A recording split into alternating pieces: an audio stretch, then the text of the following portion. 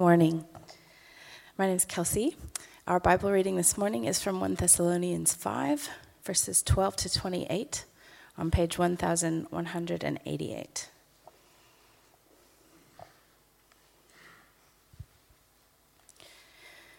Now we ask you, brothers and sisters, to acknowledge those who work hard among you, who care for you in the Lord, and who admonish you. Hold them in the highest regard in love because of their work. Live in peace with each other. And we urge you, brothers and sisters, warn those who are idle and disruptive. Encourage the disheartened. Help the weak. Be patient with everyone. Make sure that nobody pays back wrong for wrong, but always strive to do what is good for each other and for everyone else. Rejoice always. Pray continually. Give thanks in all circumstances, for this is God's will for you in Christ Jesus. Do not quench the Spirit. Do not treat prophecies with contempt, but test them all. Hold on to what is good. Reject every kind of evil. May the God himself, the God of peace, sanctify you through and through. May your whole spirit, soul, and body be kept blameless at the coming of our Lord Jesus Christ. The one who calls you is faithful, and he will do it. Brothers and sisters, pray for us. Greet all God's people with a holy kiss. I charge you before the Lord to have this letter read to all the brothers and sisters. The grace of our Lord Jesus Christ be with you. One of the ministers here. Lovely to be in church with you as always. If you can have your Bible open or keep it open at 1 Thessalonians chapter 5, page 1188. That'd be really helpful to me, imagine to you as well. Let's pray and then we'll get underway. Heavenly Father, help us to please you while we wait for your Son to return. To hear more about that this morning, to put it into practice, that we might indeed be pleasing to you. In Jesus' name, amen. These days, the type of restaurant that you go to if you're looking for a cheap, good meal is a Thai restaurant. Everybody enjoys Thai. In fact, raise your hands if you don't enjoy Thai food here.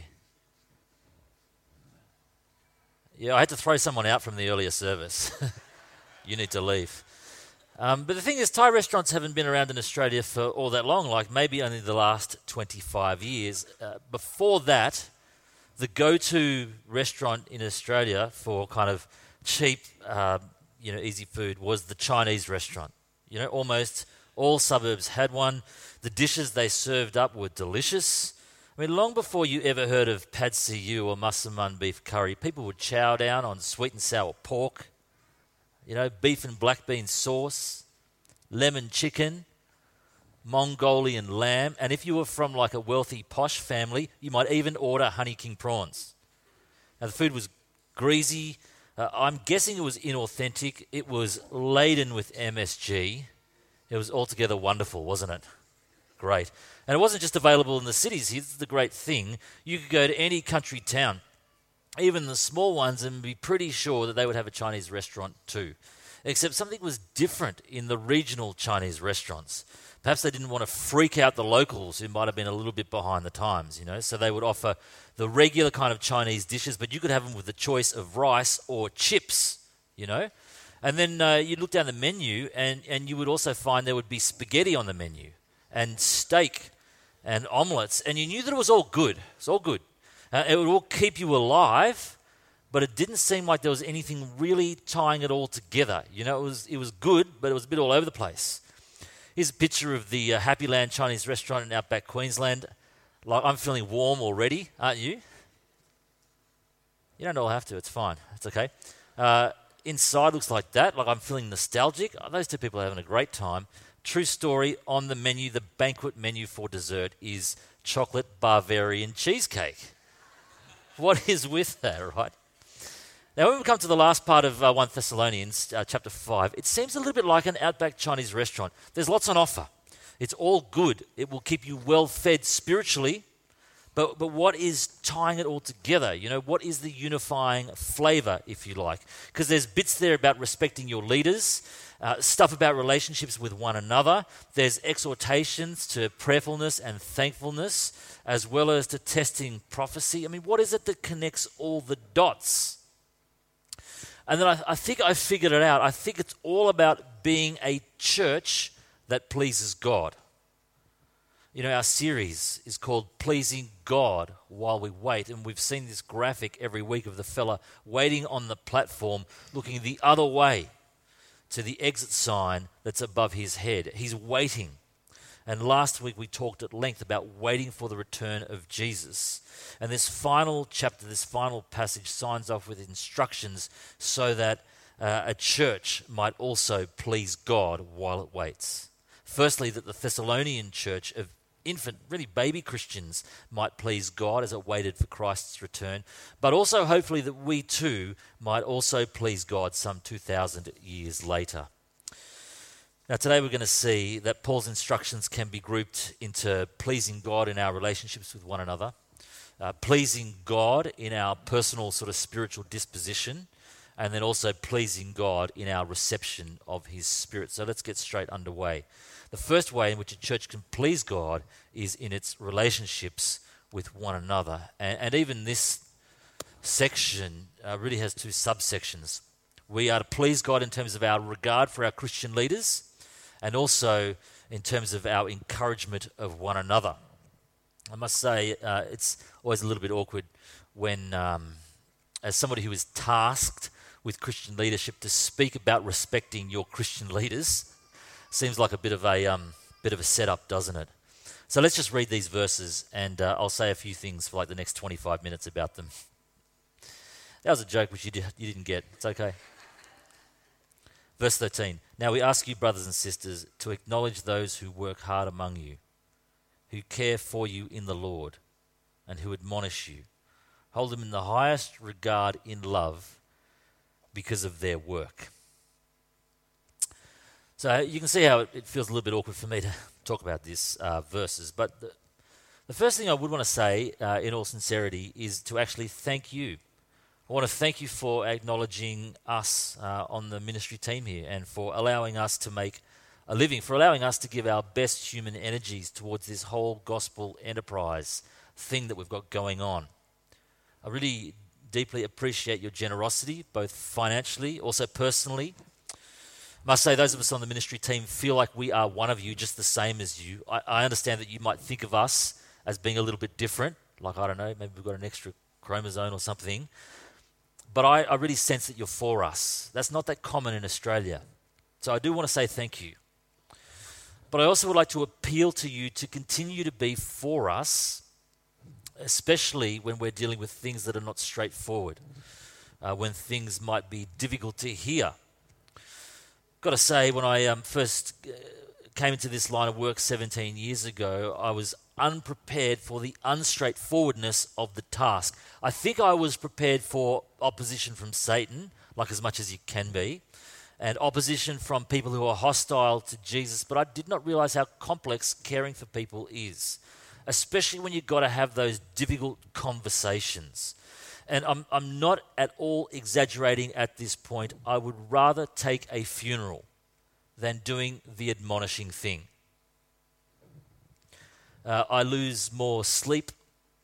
I get more ulcers, more grey hairs, more worry lines from having those difficult conversations than assisting in the respectful commemoration of the end of a human life.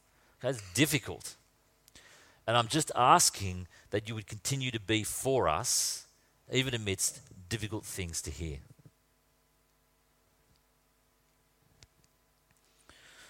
Next in this section, we see the Apostle Paul broaden the scope of relationships to all of our relationships. Let's read from verse 13. Live in peace with each other.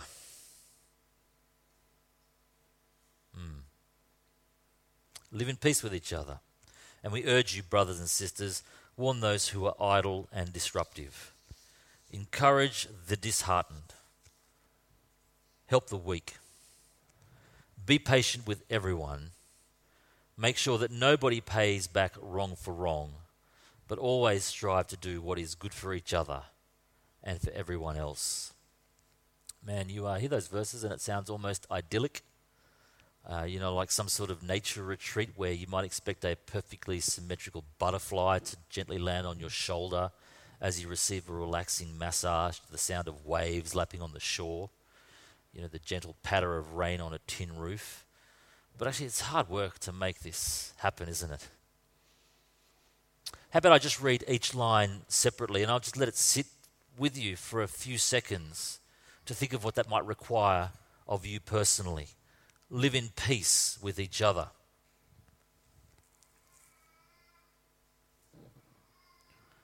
Warn those who are idle.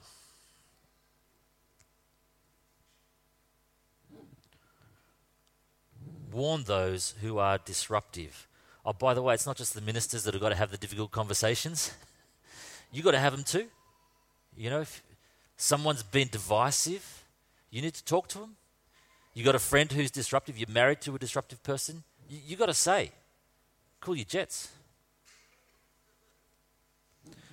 Encourage the disheartened. Help the weak. Be patient with everyone. Make sure no one pays back wrong for wrong. But always strive to do what is good for each other and everyone. Man, it sounds like you need a massage after that, don't you reckon? That word for always strive to do what is good. That word for always strive, it's the same word as for persecute or pursue. In other words, we're going to do that. It's going to require energy, intentionality, doggedness, militance. Literally, always persecute what is good for each other. A church that pleases God is going to be filled with people who pursue goodness for one another and, in fact, everyone with the same energy, the same militance with which the Thessalonian church had been persecuted by its hostile oppressors. A church that pleases God will both hold its leaders in high regard because of their work, but also doggedly love one another. So that's the first thing. Secondly, we see that a church that pleases God will be filled with people who please God in their personal spiritual disposition. By that, I just mean their default attitude, our default attitude of thankfulness and prayerfulness, regardless of their circumstances. And we learn this from the most compact clump of verses in the New Testament. That was our memory verse. Let's read it again, verse 16 to 18. Rejoice always. Pray. Let's not do that though. We'll just read the verse, okay? Rejoice always. Pray continually. Give thanks in all circumstances. 8 or 9 words in the English is all it takes to communicate what our basic or default temperament ought to be. Just 8 or 9 words, right? And if you look carefully at them, you can see that each of them has the same time marker. When should you rejoice? When should you pray? When should you give thanks? Well, always. Continually. In all circumstances. All the time, in other words. I think we live under an illusion that we have privacy and private lives in our modern age. I just don't think that's the case because there are CCTV cameras everywhere. I think in the years to come, you'll be going for a job and you're going to miss out on it because they'll have a CCTV picture of you picking your nose from 20 years ago, They say in London you're never more than 6 meters away from a rat. I don't think you're more than 6 meters away from a camera, a surveillance camera. And if you think London's bad, man, China is the place where they're really watching you. By 2018, the Chinese government had installed 200 million surveillance cameras across the country. That amounts to 1 camera for every 7 people. You'd think with like 1.5 billion people in the country, you might be able to fly under the radar, wouldn't you? But not in China. All they need is a single image and you are toast. Last year a reporter volunteered to go undercover to see how accurate their surveillance system is. His photo was added to a database of residents in the Guiyang district, and he was flagged as a suspect to keep a watch on. 7 minutes is all it took. 7 minutes to identify his image and to alert the Chinese authorities of his location. You see, you live in China, you are being watched all the time. All the time they know what you're up to. And we're probably not that far behind here. All the time you're being watched means you cannot hide who you really are. And you cannot hide what you're really like.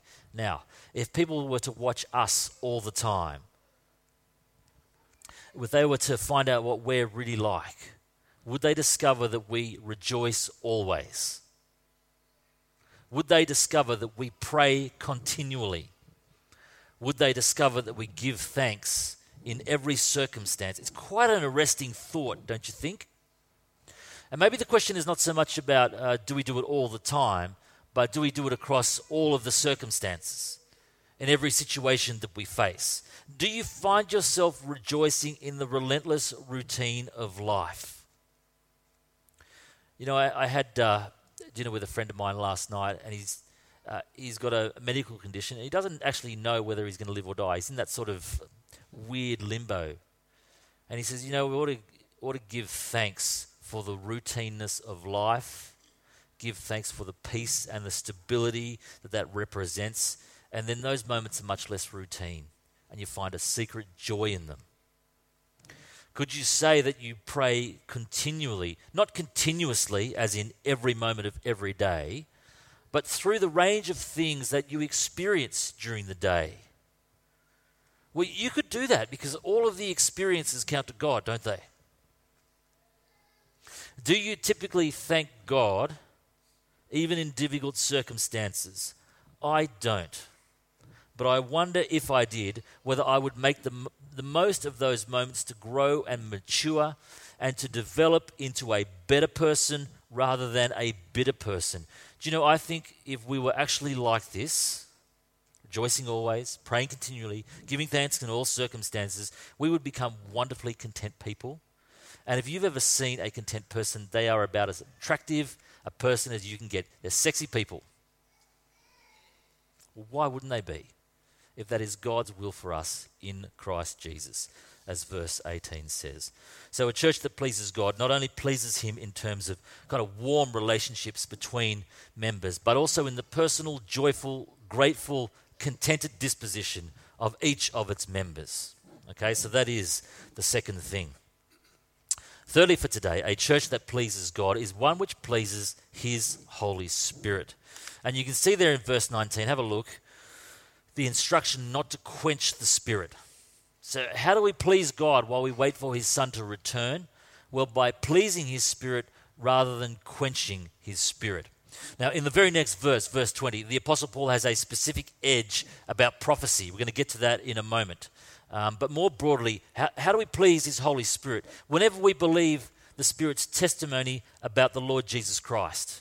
We please the Holy Spirit whenever we pursue godliness or holiness in our lives in the strength of the Spirit, not our self-righteousness. We please the Spirit whenever we grow in the fruits of the Spirit, in the power of the Spirit, like love, joy, peace, patience, kindness, faithfulness, goodness, gentleness, and self-control.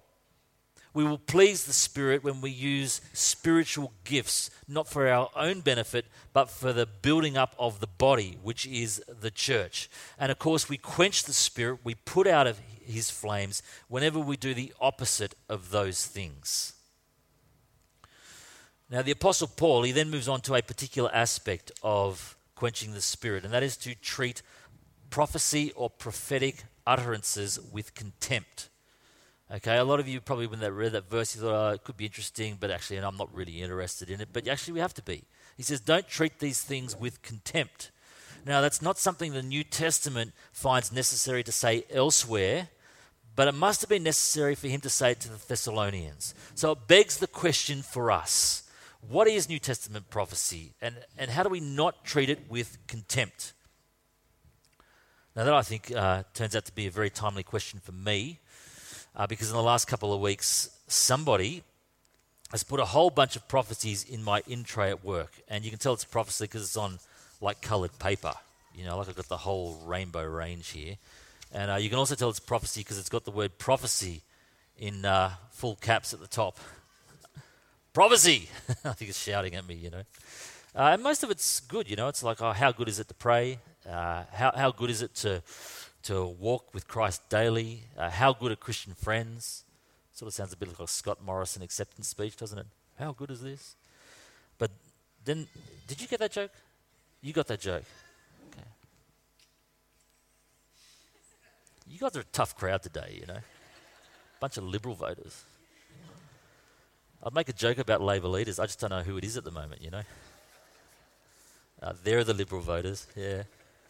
Hey, so it's okay, and then there's this page of prophecy against lawyers in blue. And, man, how malignantly evil are the lawyers of today, it says, who refuse to supply subpoenaed evidence, who provide illegible affidavits, who try to change your testimony with their fiction. Man, I knew some of you lawyers were shady gangsters, but this is serious, isn't it? But then you read it and you go, this is not the word of the Lord, man. It's just a personal rant, isn't it? And so probably what we need to say is not everything that we think is prophecy is actually prophecy. And I wonder if it helps to at least start by saying that we ought not to assume that prophecy in the New Testament is exactly the same as prophecy in the Old Testament. You remember when prophets in the Old Testament spoke, it was dictated by God, so much so they could say, "Thus says the Lord." No one other than the apostles in the New Testament era have the authority to say, "Thus says the Lord," with what they speak or write. Any authority that you and I have as New Testament believers is derivative of the authority of the Old Testament prophets or the New Testament apostles. Basically, it's derived from the scriptures that they authored in the power of the Spirit.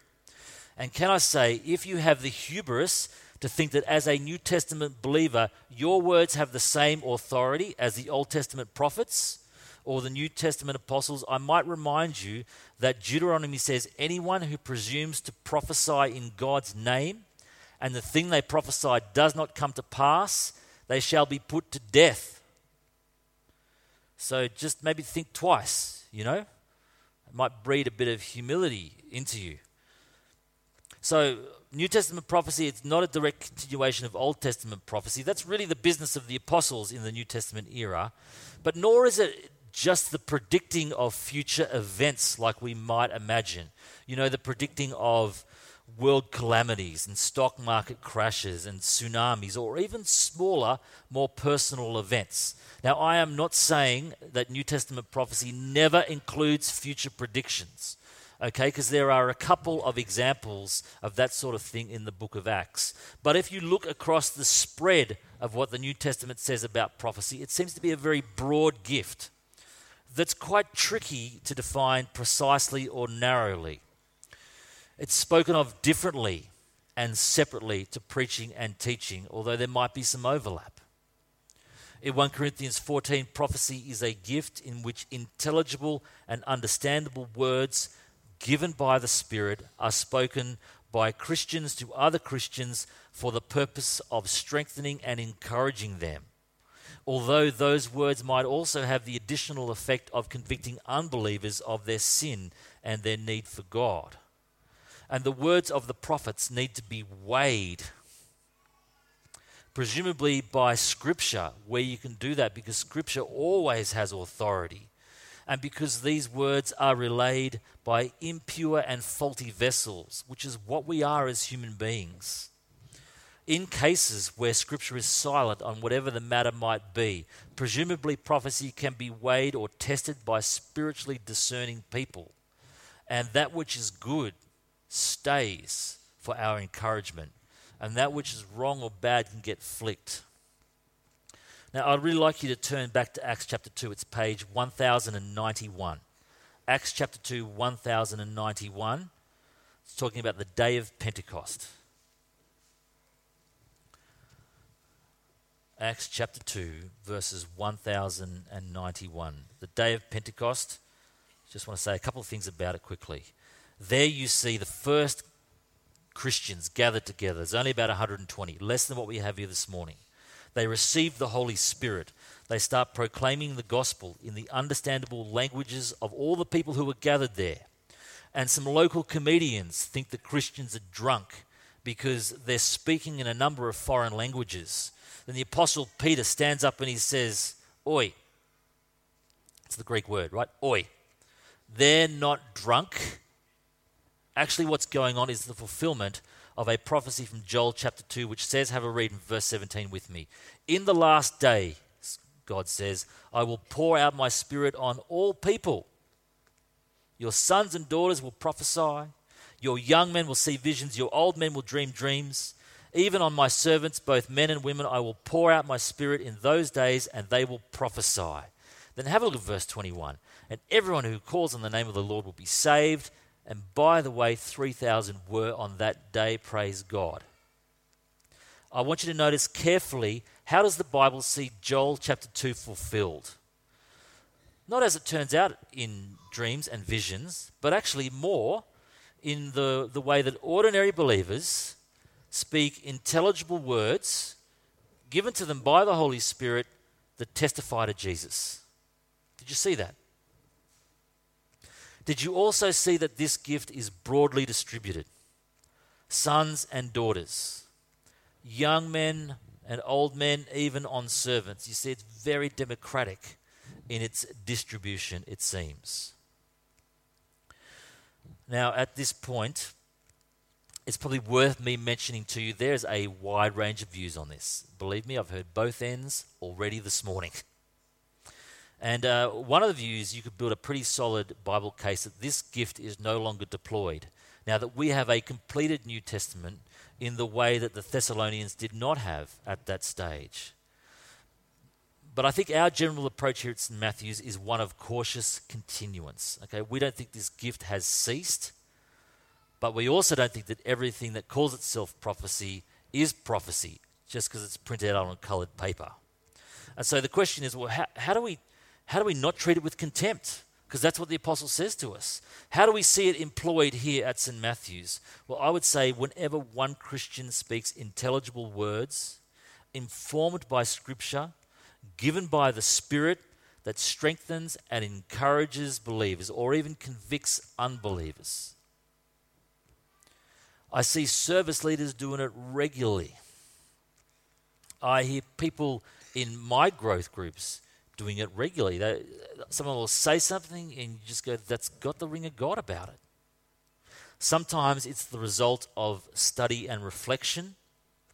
Sometimes it's quite spontaneous. On occasions where we've had kind of open mic sharing, you can hear this democratic gift being deployed widely, and I'd love to do more of that. But I also want to say not everything has got to happen in the big group gathering. And I would say the more kind of spontaneous, the more specific, the more personal the word of prophecy, the less appropriate is the large gathering, and the more fitting is a conversation or a smaller group setting. Nevertheless, because we're keen to enact this right away, just want to let you know that next week we're going to have a brother and a sister across all of our congregations sharing in some depth an encouragement or a challenge or a word from Scripture, from either 1 Thessalonians, their personal Bible reading, whatever it is. And they're going to share with us not just what it meant to them, but how they think it actually applies to us as a gathered community here at Manly. It is going to be a wonderful opportunity to hear from different people. And if you can't be encouraged by that, you won't be encouraged by anything. But as we finish today, following a very lengthy discussion of ways in which we might please God while we wait for Jesus to return, perhaps the most important thing for us to realize is that God is pleased with us. God is pleased with us. You know, Phil at the start, he shared about all the ways he thought he'd been displeasing to God. You know what Phil needs to hear, what we all need to hear, is that God is pleased with us. Don't mean it in a soppy way. I don't mean it in a cheesy way, but I do mean he is pleased. And you know what? I reckon we don't reckon with that often enough. God is pleased to be at work in us, even as we work to please him. And I think this is an entirely fitting way for the book, but also our series to finish. Let's read together from verse 23. May God himself give you a chance. Verse 23, back in 1 Thessalonians 5. May God himself, the God of peace, sanctify you through and through. May your whole spirit, soul, and body be kept blameless at the coming of our Lord Jesus Christ. The one who calls you is faithful, and he will do it. You know, we read a passage like chapter 5, take it seriously. It rightly feels like there is work to be getting on with in terms of our relationships, in terms of our personal spiritual disposition, in terms of our reception of his Holy Spirit.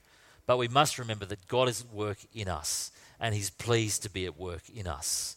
And that idea fuels Paul's closing prayer, that God might sanctify us through and through. In other words, that we might become more like the Lord Jesus in every part of our lives, as individual believers and as a community of believers. That idea informs his desire that our whole selves, our body and our spirit, even our soul, which means our whole life, might be blameless while we wait for the coming of the Lord Jesus Christ. We look at a passage like this one, and there is lots on offer, and it's all good, and it will keep us well fed spiritually as we try to please God. But friends, at the end of the day, as we labor at pleasing God, we ought to know that he is pleased to be at work in us, because friends, he is faithful, and you know that he will do it. Now, as we finish, I'm going to give us about a minute to reflect on some of those things that were up on the screen earlier. I'm not going to say anything. I just want you to look at them, and you might want to pray through one or two of those things that are of particular relevance to you. Then I'm going to lead us in a final prayer based on verse 23. Then I'll tell you what we'll do next. A moment of quiet.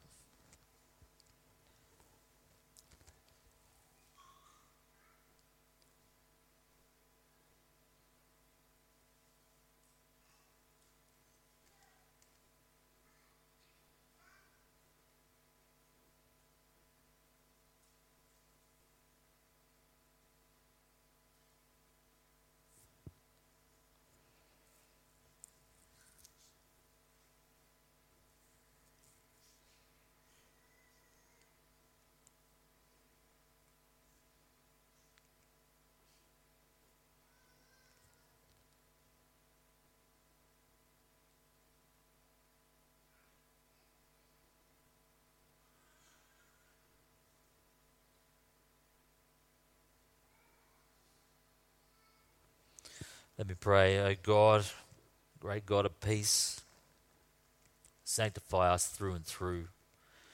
Keep our whole spirit, soul, and body blameless until the coming of our Lord Jesus Christ.